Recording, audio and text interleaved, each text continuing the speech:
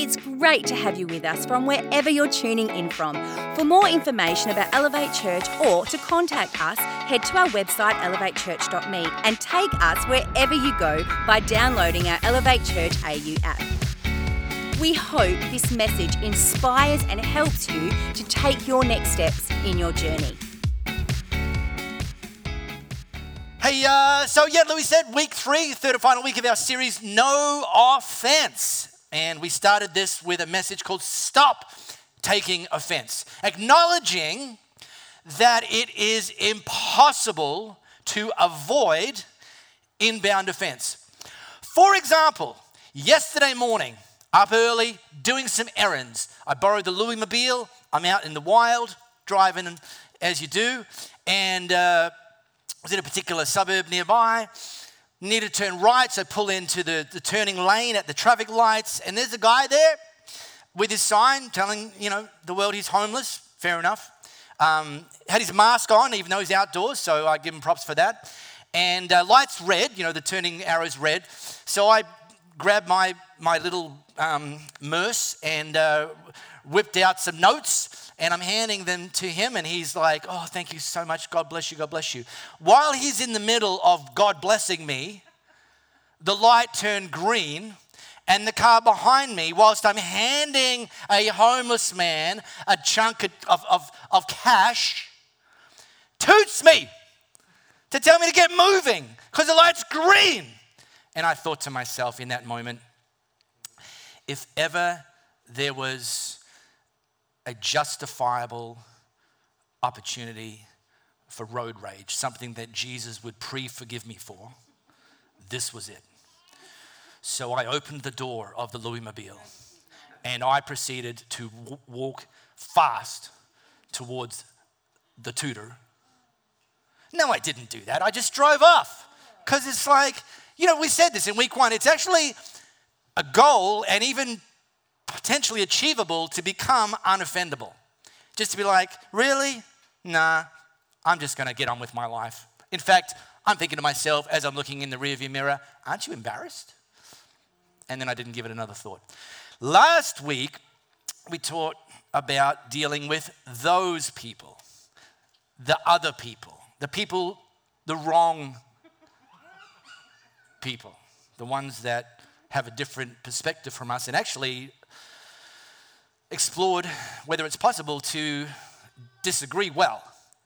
That the disagreement doesn't have to be destructive to you, to the relationship, to your workplace, to your family, and so on. So you can go back and listen to them if you've missed them. But acknowledging that those two messages really drew on the principle that it's better to have a fence at the top of the hill than need an ambulance at the bottom. I mean, we can illustrate it.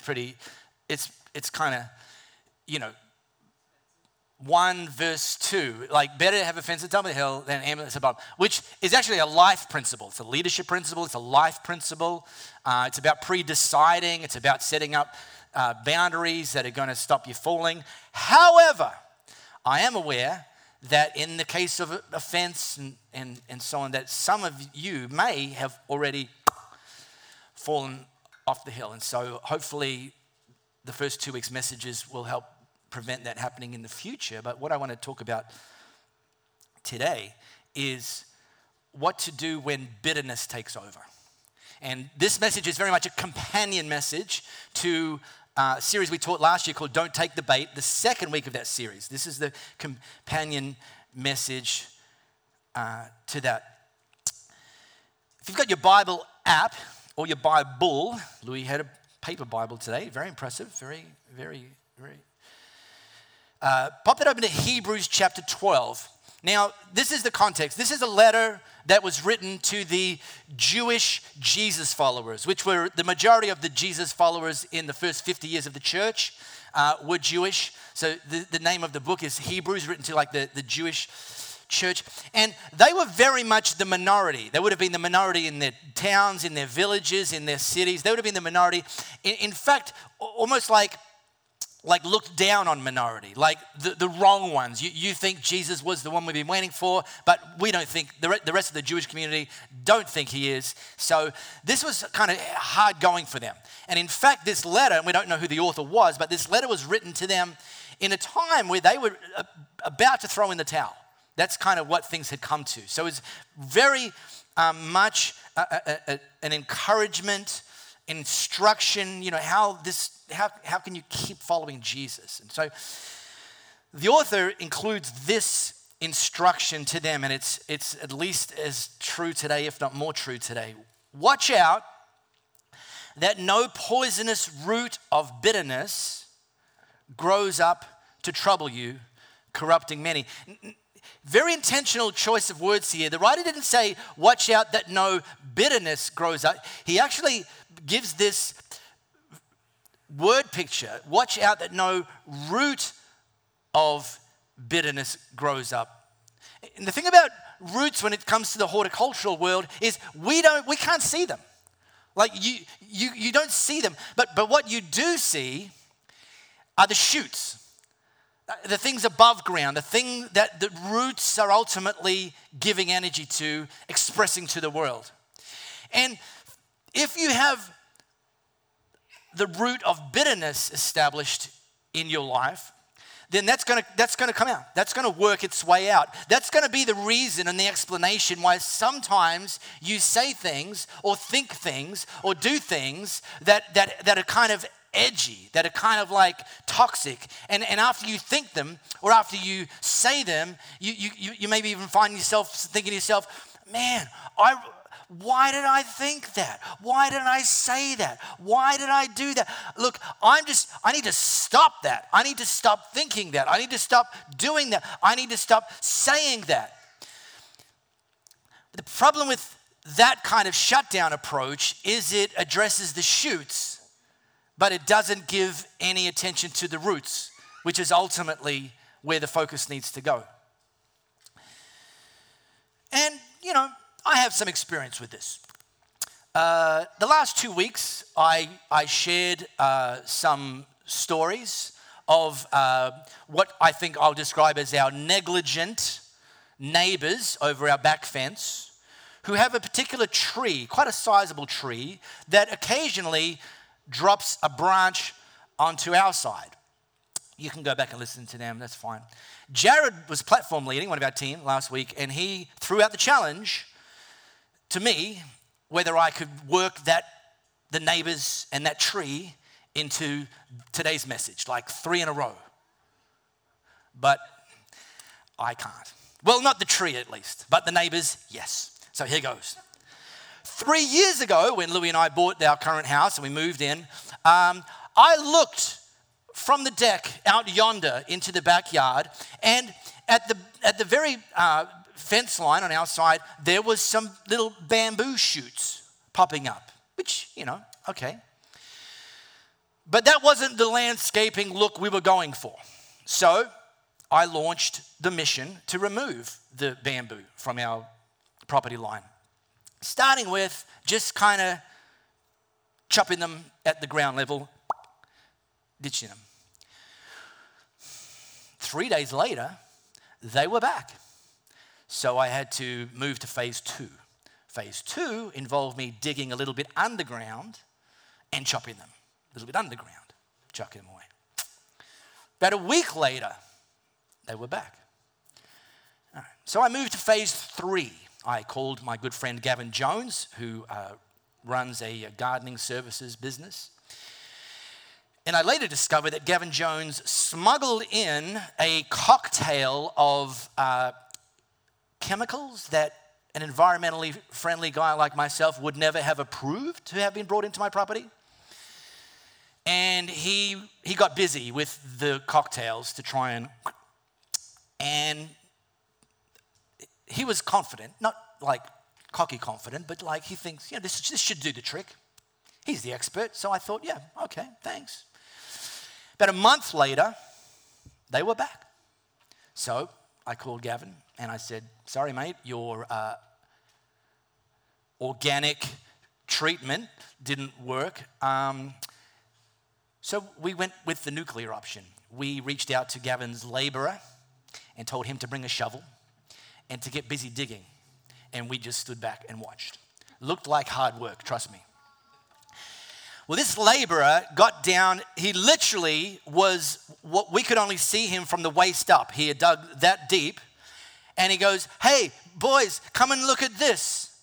And he had dug this trench along the fence line, about 1 meter deep and about 4 meters long, 5 meters long. And he had discovered a bamboo root that was about 30 centimeters in diameter and about 5 meters long. It was like a bamboo anaconda was in my backyard. That's kind of what we were dealing with here. Now, let me show you bamboo shoots. Oh, how nice. I've got nothing against bamboo, okay? So don't email me, what have you got against bamboo? No, I've got nothing against bamboo. We have bamboo chopping boards. We have some bamboo furniture. Our TP is made from bamboo. That's toilet paper, people. Well, we don't have any because there's none in Western Australia at the moment. But when we used to be able to buy it, it was bamboo. So nothing against bamboo. So and in fact, the great thing about bamboo is it grows so quickly. You just chop it at the bottom and it grows back. It's almost like an infinitely renewable resource. No trees have to be chopped down. Fantastic. This is bamboo shoots. Let me show you bamboo roots. See, bamboo shoots are from God. Bamboo roots are from the devil. That is as simple as my theology gets when it comes to bamboo. Now, this is one because the roots just go and go and go, and then they send up more shoots, longer roots, more shoots, and this is when bamboo is not the landscaping approach that you're going for. This is problematic. And for us, it wasn't until we got to attacking the roots that it ultimately resolved the shoots. And this is the exact same principle when it comes to bitterness. That the starting point is addressing the roots. In fact, if you only address the shoots, your thinking, your behavior, your words, the stuff that's coming out, that's fueled by bitterness, that's hanging around, if you're only addressing that, it's never going to change. It's never going to stop. It's never going to be eradicated because the problem actually lies in the roots. Now, can I something just between us? Jared's currently in Sydney on business, but can you text him and say, "Mark Pomeroy nailed your challenge"? Just do that now. That'd be great. Psychology Today talks about the journey that leads us to having a root of bitterness established in our lives. And they indicate that all bitterness starts with hurt. That the jump-off point was hurt. Somebody said something or did something that was offensive that hurt you. And over time, that hurt started to morph and express itself in anger and resentment. And over time, that anger and resentment started to develop a root of bitterness. And I probably don't need to tell you that if this is your story. And one of the things that the writer of Hebrews points out is that the root of bitterness negatively impacts both you and the people in your sphere. Let me read it again. "Watch out that no poisonous root of bitterness grows up to trouble you, corrupting many." So this is both a you problem and a we problem at the same time if you have a root of bitterness in your life.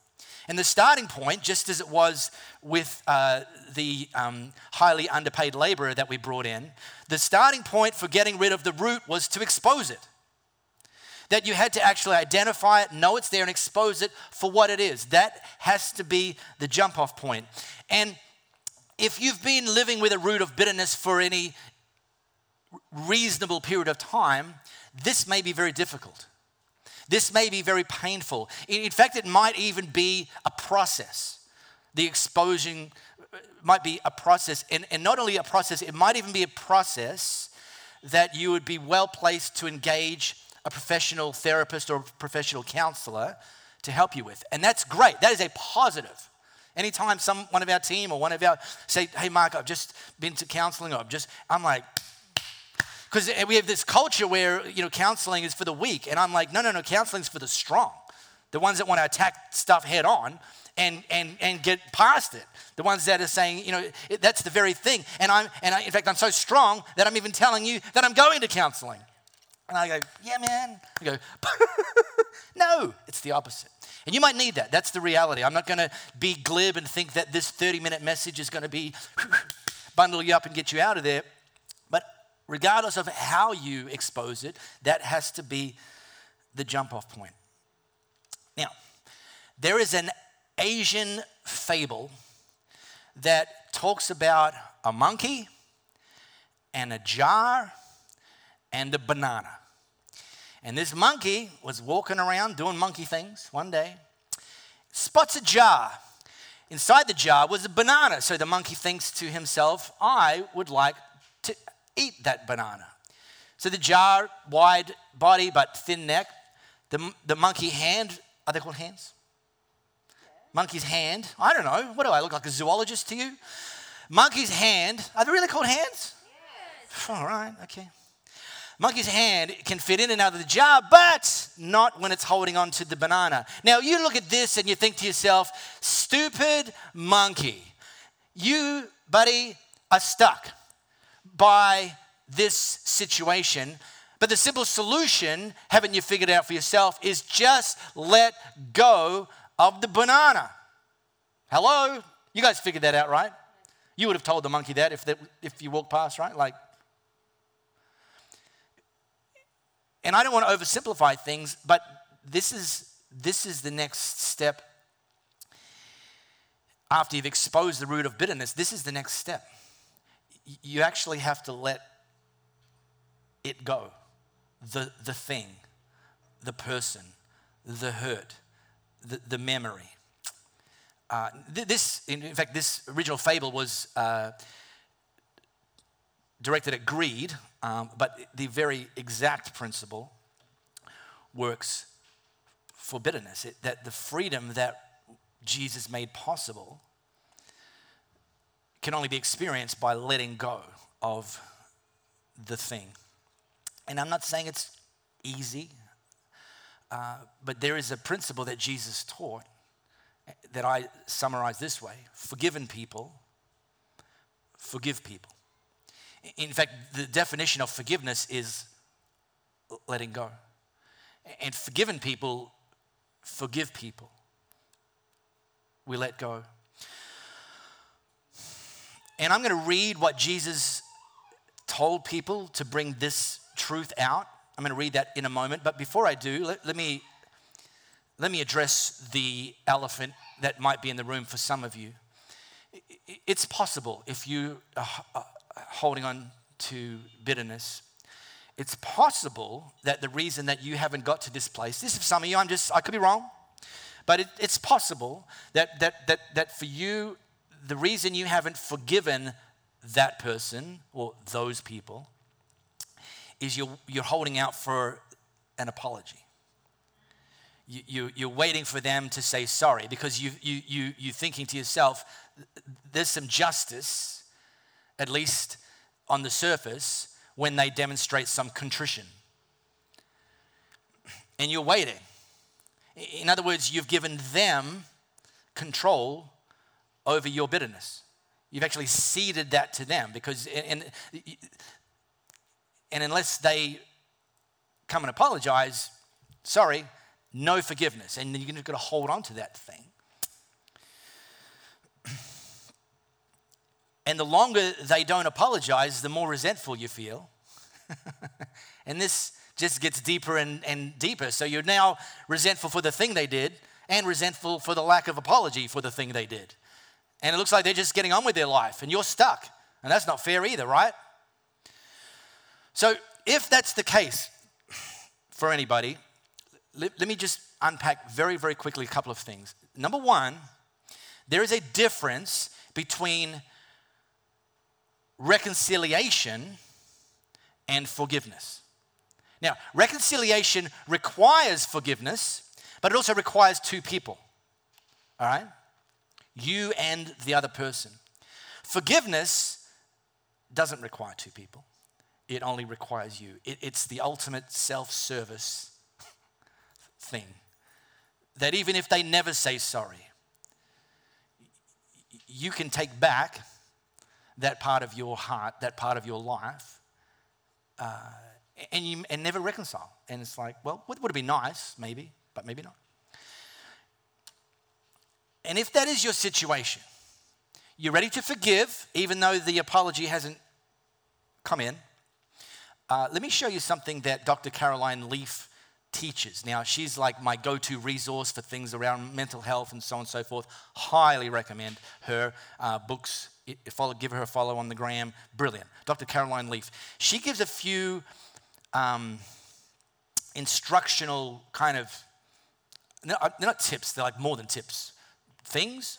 Strategies. There it is. Yep, all right, good, I like that. On what to do if you're actually ready to forgive somebody that hasn't given you an apology. Let me show you what they are really quickly. Here's the first one. Don't try to suppress or say it's okay when it's not. If what they said or did wasn't okay, make sure that was not okay. Recognize and honor your hurt and pain. This is that sort of exposing, getting to the root of it and the reality of it. Here's the next strategy that she instructs. Figure out what boundaries you need to put up and enforce. This is the fence at the top of the hill. This is I'm not actually going to allow them to say that again. I'm not going to actually allow them to do that. I'm not going to put myself in that position again. Or if and when I'm confronted with that type of words or behavior, I am going to say to that person, and this is Louis' go-to, it's not okay to speak to me that way. And if they don't honor your boundary, you walk away. And then the third thing she teaches for a strategy is forgiving them doesn't require they apologize, and it doesn't excuse their behavior. Forgiving means their actions don't control your emotions, mental health, and happiness level. This is great, huh? Now, just so you know, this slide deck for each week's message is actually put on our website, elevatechurch.me. So these points, if you're like, oh my gosh, this is so helpful, these will be on the slide deck on our website, so you can poke around and grab that. Let me read, I'm just going to read it. I'm not even going to unpack it because it kind of speaks for itself. This is what Jesus taught to a group of people to make the point that forgiven people, or to make the point that he has an expectation and offers up some empowerment of how forgiven people can forgive people. At that point, you can read what point that was. Peter got up the nerve to ask, Master, how many times do I forgive a brother or sister who hurts me? 7, which was like the requirement or the expectation in Judaism. 7, you don't have to forgive them an 8th time. 8th time you can cancel them. Jesus replied, 7? No, hardly. Try 70 times 7. And which was like, they didn't grab for the abacus. He was making the point, like, a lot. The kingdom of God is like a king who decided to square accounts with his servants. As he got underway, one servant was brought before him who had run up a debt of $100,000, and he couldn't pay up. So the king ordered the man, along with his wife, children, and goods, to be auctioned off at the slave market. The poor wretch threw himself at the king's feet and begged, give me a chance and I'll pay it all back. Touched by his plea, the king let him off, erasing the debt. Well, the servant was no sooner out of the room when he came upon one of his fellow servants who owed him $10. He seized him by the throat and demanded, pay up now. The poor wretch threw himself down and begged, give me a chance and I'll pay it all back. But he wouldn't do it, and he had him arrested and put in jail until the debt was paid. When the other dibber-dobber servants saw this going on, they ratted on him, giving a detailed report to the king. So it's not always true that snitches end up in ditches, okay? Just saying. The king summoned the man and said, "You evil servant, I forgave your entire debt when you begged me for mercy. Shouldn't you be compelled to be merciful to your fellow servant who asked for mercy?" The king was furious and put the screws to the man until he paid back his entire debt. And that's exactly what my Father in heaven is going to do to each one of you who doesn't forgive unconditionally anyone who asks for mercy. And this is the idea. Forgiven people forgive people. It's an instruction, it's an expectation, but it's also an empowerment that Jesus first forgave us, and it's out of that gratitude, that acknowledgement that we were guilty, we couldn't pay back, and Jesus said, "I've got this. I'm canceling the debt. You're free." And then we go and do that. Freely we have received, freely give. Forgiven people, forgive people.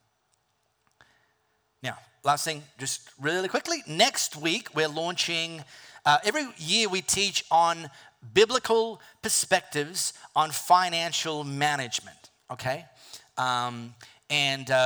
This year, we're launching our annual series on biblical perspectives on financial management next week, called 100.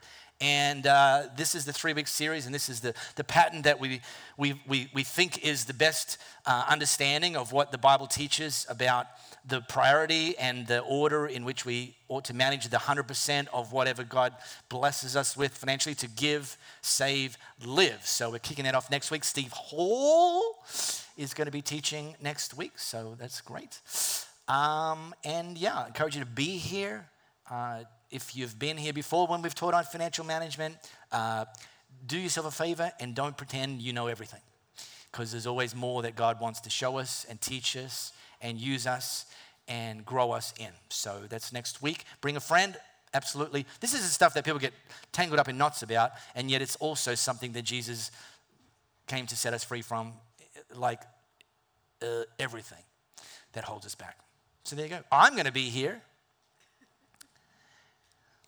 Great. Okay, Louis. We really hope you got a lot out of this message. If you live in the Perth area, we'd love for you to join one of our live experiences. For times and directions, as well as information, head to our website, elevatechurch.me.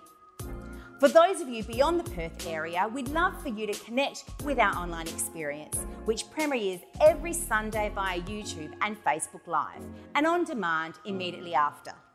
And to partner with us to reach more people by giving financially, head to our website, elevatechurch.me, and also download our Elevate Church AU app.